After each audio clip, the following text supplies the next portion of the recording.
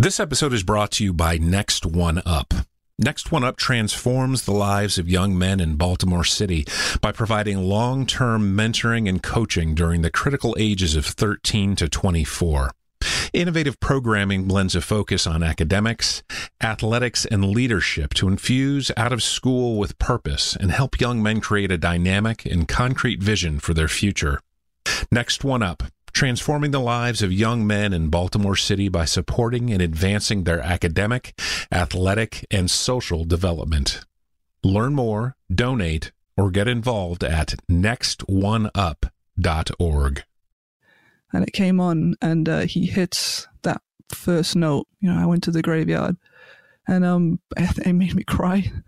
I immediately just sort of burst into tears. It wasn't because it was necessarily a sad song or anything, but there was something about that totally human, raw burst of noise that escaped him that it just really, really just resonated with me.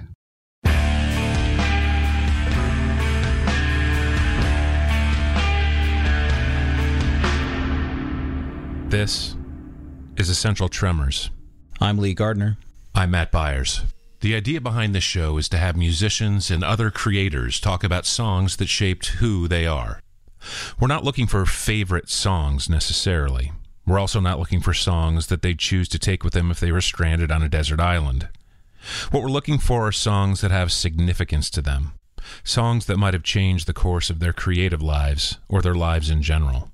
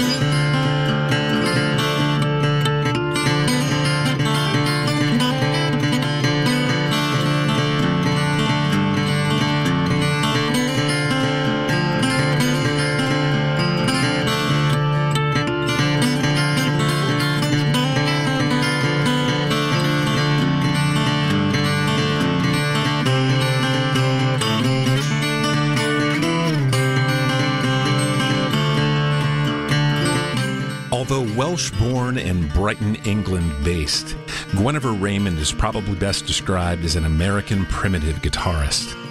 While extreme dexterity is a foundational requirement for working in this genre, and one of which Raymond has full command, her other talents extend in many directions. She holds a PhD in astrophysics and is a professional video game designer.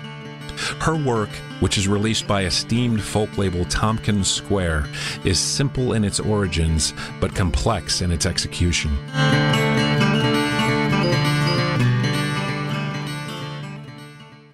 The first song Raymond chose as being formative for her was Vamos by the Pixies.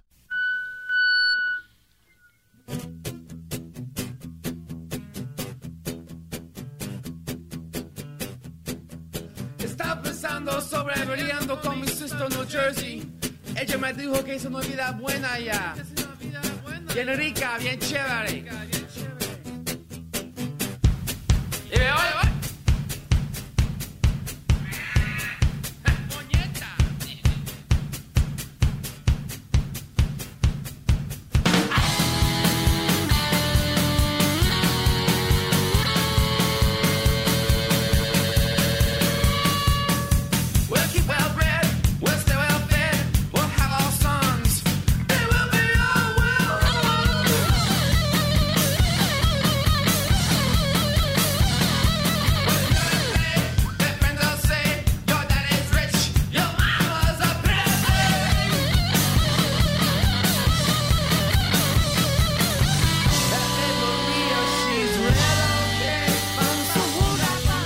So I first heard the Pixies when I was in high school. I was around, I guess, 15, 16.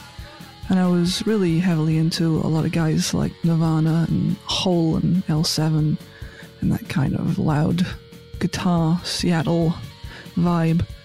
But someone gave me a copy of, it was that double CD of Surfer Rosa and Come On Pilgrim by the Pixies. I'd never heard anything like it before. It sounded like the stuff I was already listening to, but also it kind of sounded like it came from outer space. It had this great sense of, they're so poppy, but at the same time incredibly angular and strange. Certainly Joey Santiago remains one of my absolute all-time favorite guitar players. He has this incredible ability to, he just knows when to not play, which is such a rare skill in a lot of guitar players. But when he does play, it's the perfect note, and it's not necessarily a note that you would have thought of yourself.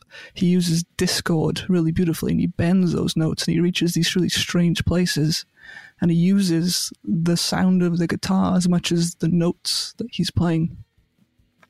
And then on top of that, you have Kim Deal's great driving bass and Dave Lovering's pounding drums to create this trance.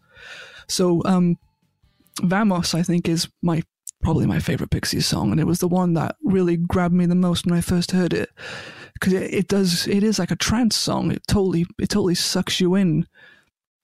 It's got that simple but catchy little bass line that doesn't let up for the whole song, and it's got Santiago hitting his guitar and using feedback and going all over the shop, and it's got those typical Frank Black lyrics, which are that stream of consciousness where you don't really know what it is he's singing about. You just kind of have this sense that it's about something mildly unpleasant, so it kind of makes you uncomfortable, but at the same time it really sucks you in. So to me, that was a really important record, because it taught me about the idea of the sound is the thing, not necessarily just the song. It's not a backing to a tune. The sound is like a living breathing thing itself. It's half of the point is to create this world of noise that hits you in the face and draws you into a parallel dimension where this is happening. And I think the way that the Pixies kind of combined that with really, really great, catchy, poppy riffs and licks, it made something tremendously powerful musically. And you had already been playing guitar for a number of years, probably by the time you heard this. Were you playing like rock music, or were you trying to play stuff that sounded like the punk and grunge stuff that you heard early on? Yeah, I was in lots of punk bands and grunge bands, playing just sort of chugging riffs. Very much. I the first band I ever heard that I dug was Nirvana. So I was in a lot of bands playing like Nirvana. And I know that obviously Nirvana themselves were hugely influenced by the Pixies, but I didn't know that at the time.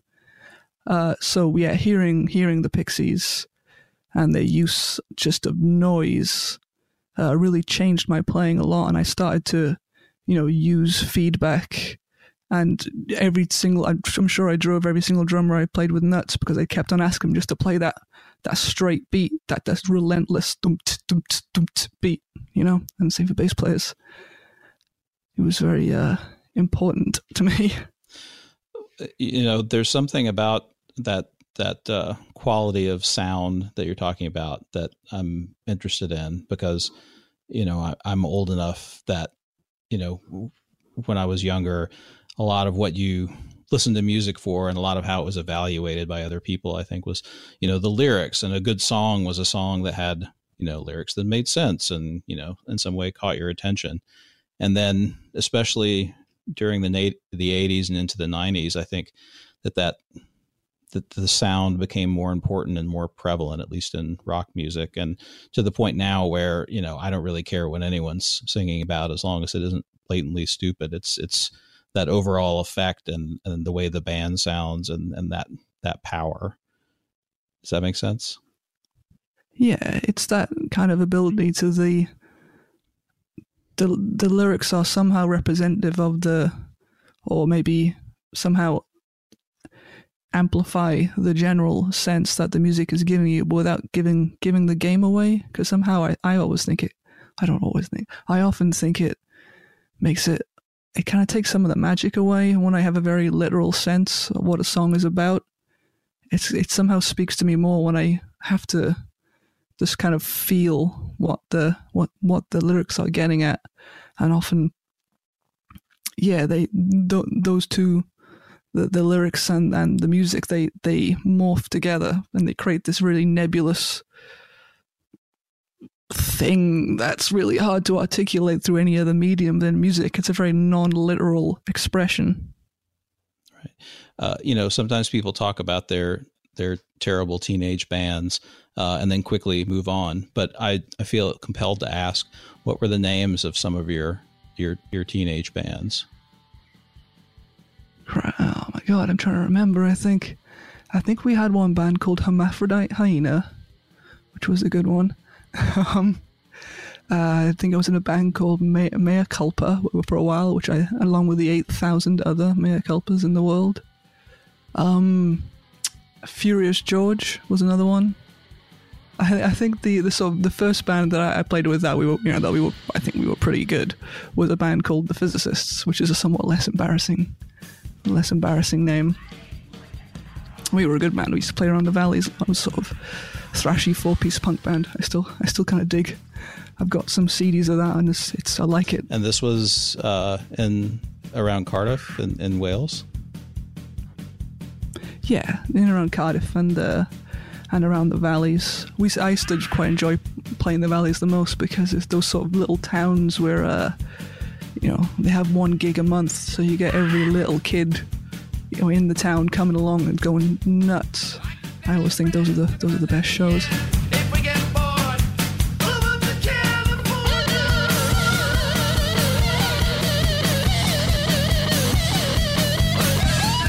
My friends all say, your daddy's rich, your mama love it, I say.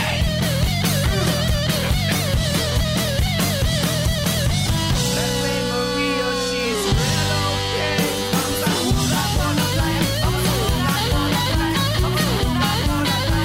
I'm the fool that wanna play.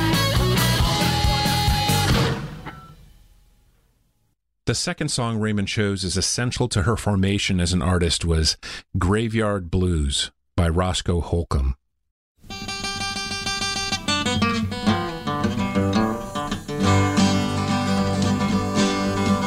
I got up this morning with the blues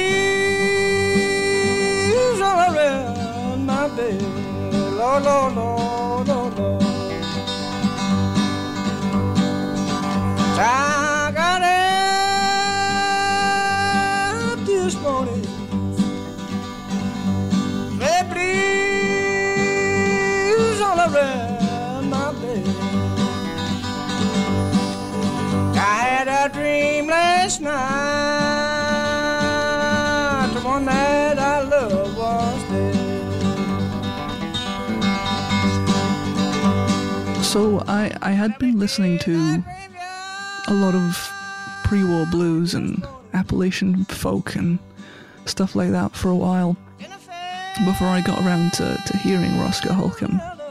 And I think I had him on I think it might have been a Mountain Music. Yeah, one of the Folkways Mountain Music CDs. And it came on, and he hits that first note. I went to the graveyard, and it made me cry. I immediately just sort of burst into tears. It wasn't because it was necessarily a sad song or anything, but there was something about that totally human, raw burst of noise that escaped him that it just really, really just resonated with me.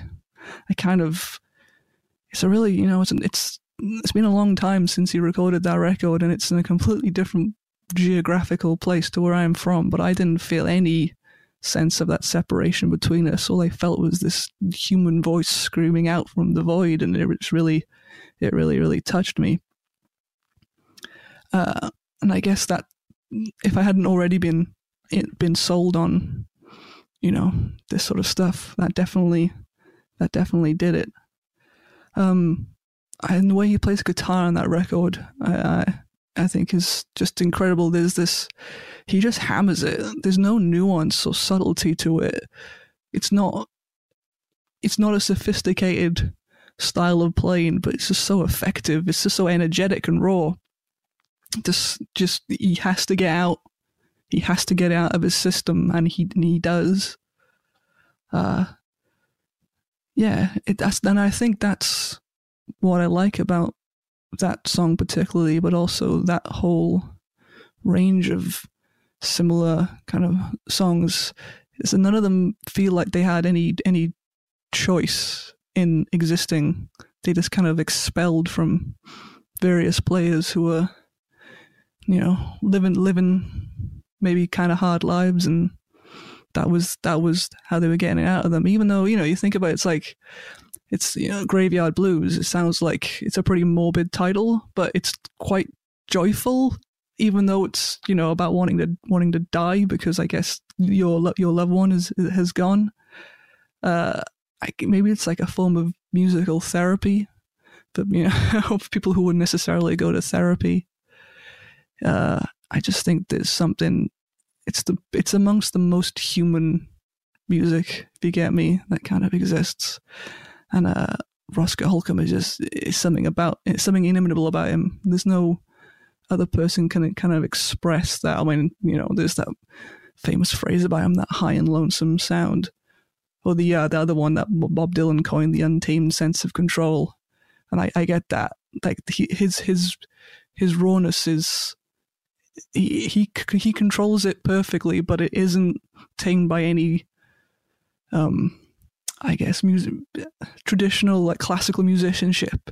It's primitive. It's a primitive form of music, and its primitivism is kind of what makes it so effective. It wouldn't be improved by adding nuance, No, and I think you've really put your finger on something that is part of the appeal of performers like Holcomb, is they were not professional musicians.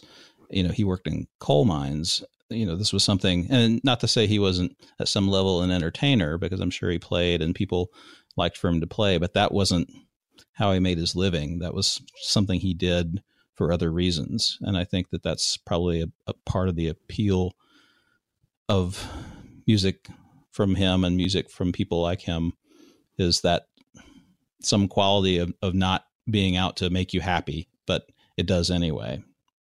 Does that make sense? Yeah. It exists because it has to. At what point in your life, your development, did you hear this? Were you maybe in college? Were you already playing mostly acoustic? Yeah, I started picking up. I started picking up blues originally, as opposed to kind of more sort of the more mountain folk music. So I had started to learn. I heard stuff like John Hurt and Skip James. So I had started to try and pick up some of that, alternating some, from the technical perspective, that style of playing. And I tracked down a guy in Cardiff who was a great blues player, because I wanted just someone who knew what they were doing to kind of give me a hand, as I was just listening to records and trying to figure it out for myself. And that style of playing is quite technical in a sense, I guess. But I'd been, getting deeper and deeper into things and gathering records.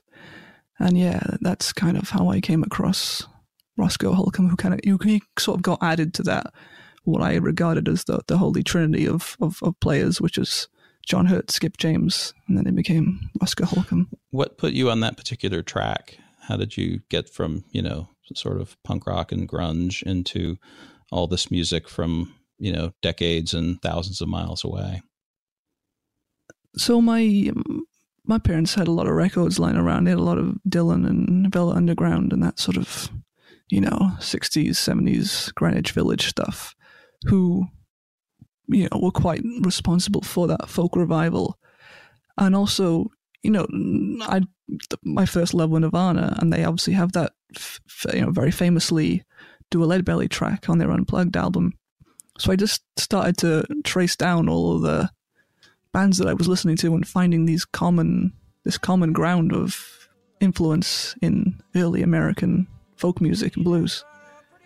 So I started listening to it. You could get these old cheap CDs that were called, The Blues Roots of whoever, and it would be some, famous contemporary musician. And I think it was an excuse to, bung out copyright-free music onto a CD to sell people for, on real cheap discs. But I would go to the shops and I would buy fistfuls of them and listen to them and find, it was on all of these really that I discovered, your John Hurts and your Oscar Holcombs and your Skip James. I woke up this morning and found it was only a dream.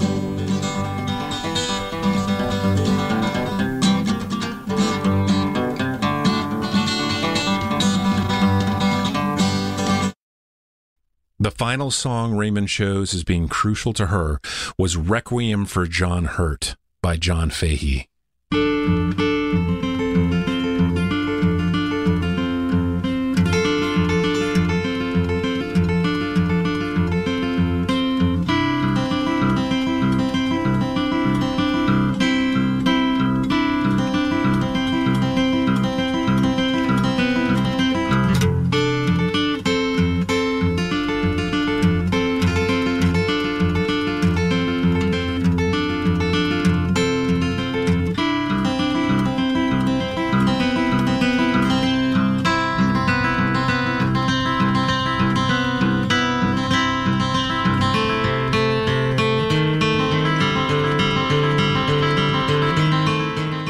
I'd been having these, I guess, lessons from this blues player I'd found in Cardiff, who was, the only player that was interested in the same things that I was in a good mile radius that I could find anyway. And I'd been playing a lot of what you would call little instrumental blues pieces that I was making up, because I don't sing, and I'm not really one for learning other people's songs like whole, so I spent a lot of time just making up stuff myself. And I didn't realize that was a thing that was kind of a genre of music. And this guitar teacher, he played me a John Fahey record. And that kind of changed my life really. Just that. The idea of the guitar isn't backup, the guitar is its own thing, it's all you need to be able to express yourself. It allows, and in fact, instrumental music allows an expression of things that are lyrically inarticulable, I believe, because there are lots of things. I mean, maybe for great writers, they're able to express themselves in these very complex ideas, but I'm not. But when I have a guitar in my hands, I feel like I can get some of those nebulous senses that are on the back of my neck out in the front, and this song in particular, I think, really solidifies what makes Fahey special in comparison to a lot of other players playing similar stuff. He kind of goes through this huge range of emotions. It's a really bipolar record, where it has these beautiful, elegant, little pretty sections, and then in a half a bar later, he's just hammering his guitar and playing this angular, difficult stuff. But again, kind of like the Pixies, always really catchy. He's combined that sense of trance and drama and angularness and difficultness with a sort of pop sensibility. It feels like a composition rather than someone just noodling on a guitar. And I think that using that, he's able to kind of express something that feels really universal because he isn't articulating it with words. So I feel like I can personally lock onto it a little bit more without being expressly told about what a song is about. I also think the songs, you can really tell a lot about him in this song. You can kind of tell he's a pretty pretty messed up dude. He doesn't sound like a well-adjusted person on the other side of that guitar in terms of the sense of what he's expressing. And on top of that, again, what makes Fahey so special is that it kind of makes it obvious that the technical proficiency he has is really just a means to an end. It's the simple parts of it that make it really effective. And his voice is just immediately recognizable. Even though there's a billion imitators of Fahey, you can kind of always tell when it's really Fahey. There's something he is able to do that no one else is able to imitate, which means it's something above and beyond just that technical proficiency. And I think it made me kind of realize that that was what was important as a musician, was to be able to, find your own voice, because you need to be able to, express your own voice if you're going to be able to express your own particular view of the universe, and your own very specific set of mental illnesses. You need to have your own capacity to express that isn't an imitation, if you get me. I do. Well, and it's interesting, I think, because one thing I was struck about your music and your record is that, as you point out, you can't swing a dead cat without hitting a John Fahey, acolyte, imitator. And, but I think a lot of people take different things from it. And I think a lot of people take sort of the more, I don't know how to express this exactly, the more sort of trancy, extended composition, the sort of more kind of avant-garde or 60s feel. I'm not doing a good job of expressing this, but in your music, you seem to have hewed a little closer to some of the source material. The pieces are kind of short and they have identifiable ties with, sort of different types of music or different flavors of music, but they're not, you don't seem as interested in that, 6-minute, raga imitation or something. Does that make sense? Yeah, sure. I think, certainly for me, it's always tied back to, I come from this punk background, so I like a song. I like there to be a riff that's kind of holding it all together, and you can go off in these directions, and you can go to Mars, and you can go to a different galaxy, but you kind of got to come back to Earth at some point, and you got to get back into that original riff, because that's what makes it a song. Right. And frankly, another thing I really like about your music is that there's a certain swing to it. And there was always, almost always, a sort of a swing or rhythmic bounce to Fahey, unless he was off on some, music concrete tangent. So good job on the guitar playing there. Thanks. So was this, it sounds like maybe that this was the catalyst for something. You'd been playing and for a long time, and you'd been exploring this music, and you'd been sort of writing your own things. Is this sort of the seeds of your current work? Oh yeah, completely. Prior to that, I'd been playing the guitar for a long time, but it was always in bands. It was always writing a song for a singer to sing on top of.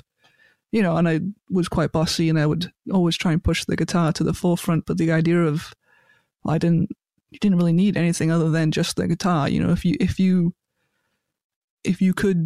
had the ability, the technical ability to kind of physically play it in that way, then you could kind of do everything you needed to do. And I'm not dismissing. I still love playing stupid, loud, wailing guitar in loud, noisy bands, because it's fun, and there's a lot to be expressed in that way too. But there's a certain amount of, you're sitting, those emotions you feel at 3 a.m. when you're sitting alone in your flat, that you write, on your guitar right there and then that don't necessarily translate to that other experience. And the idea that there were people interested in that other than, you know, just me at the time that I'm playing it was kind of revelatory.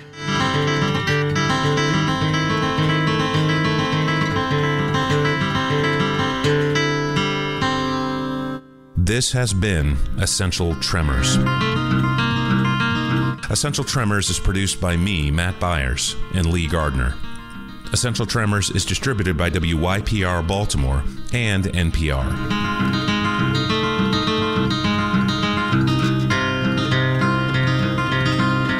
Look for and subscribe to all of WYPR's podcasts at wypr.org/podcastcentral. For more information about Essential Tremors, go to essentialpodcast.com.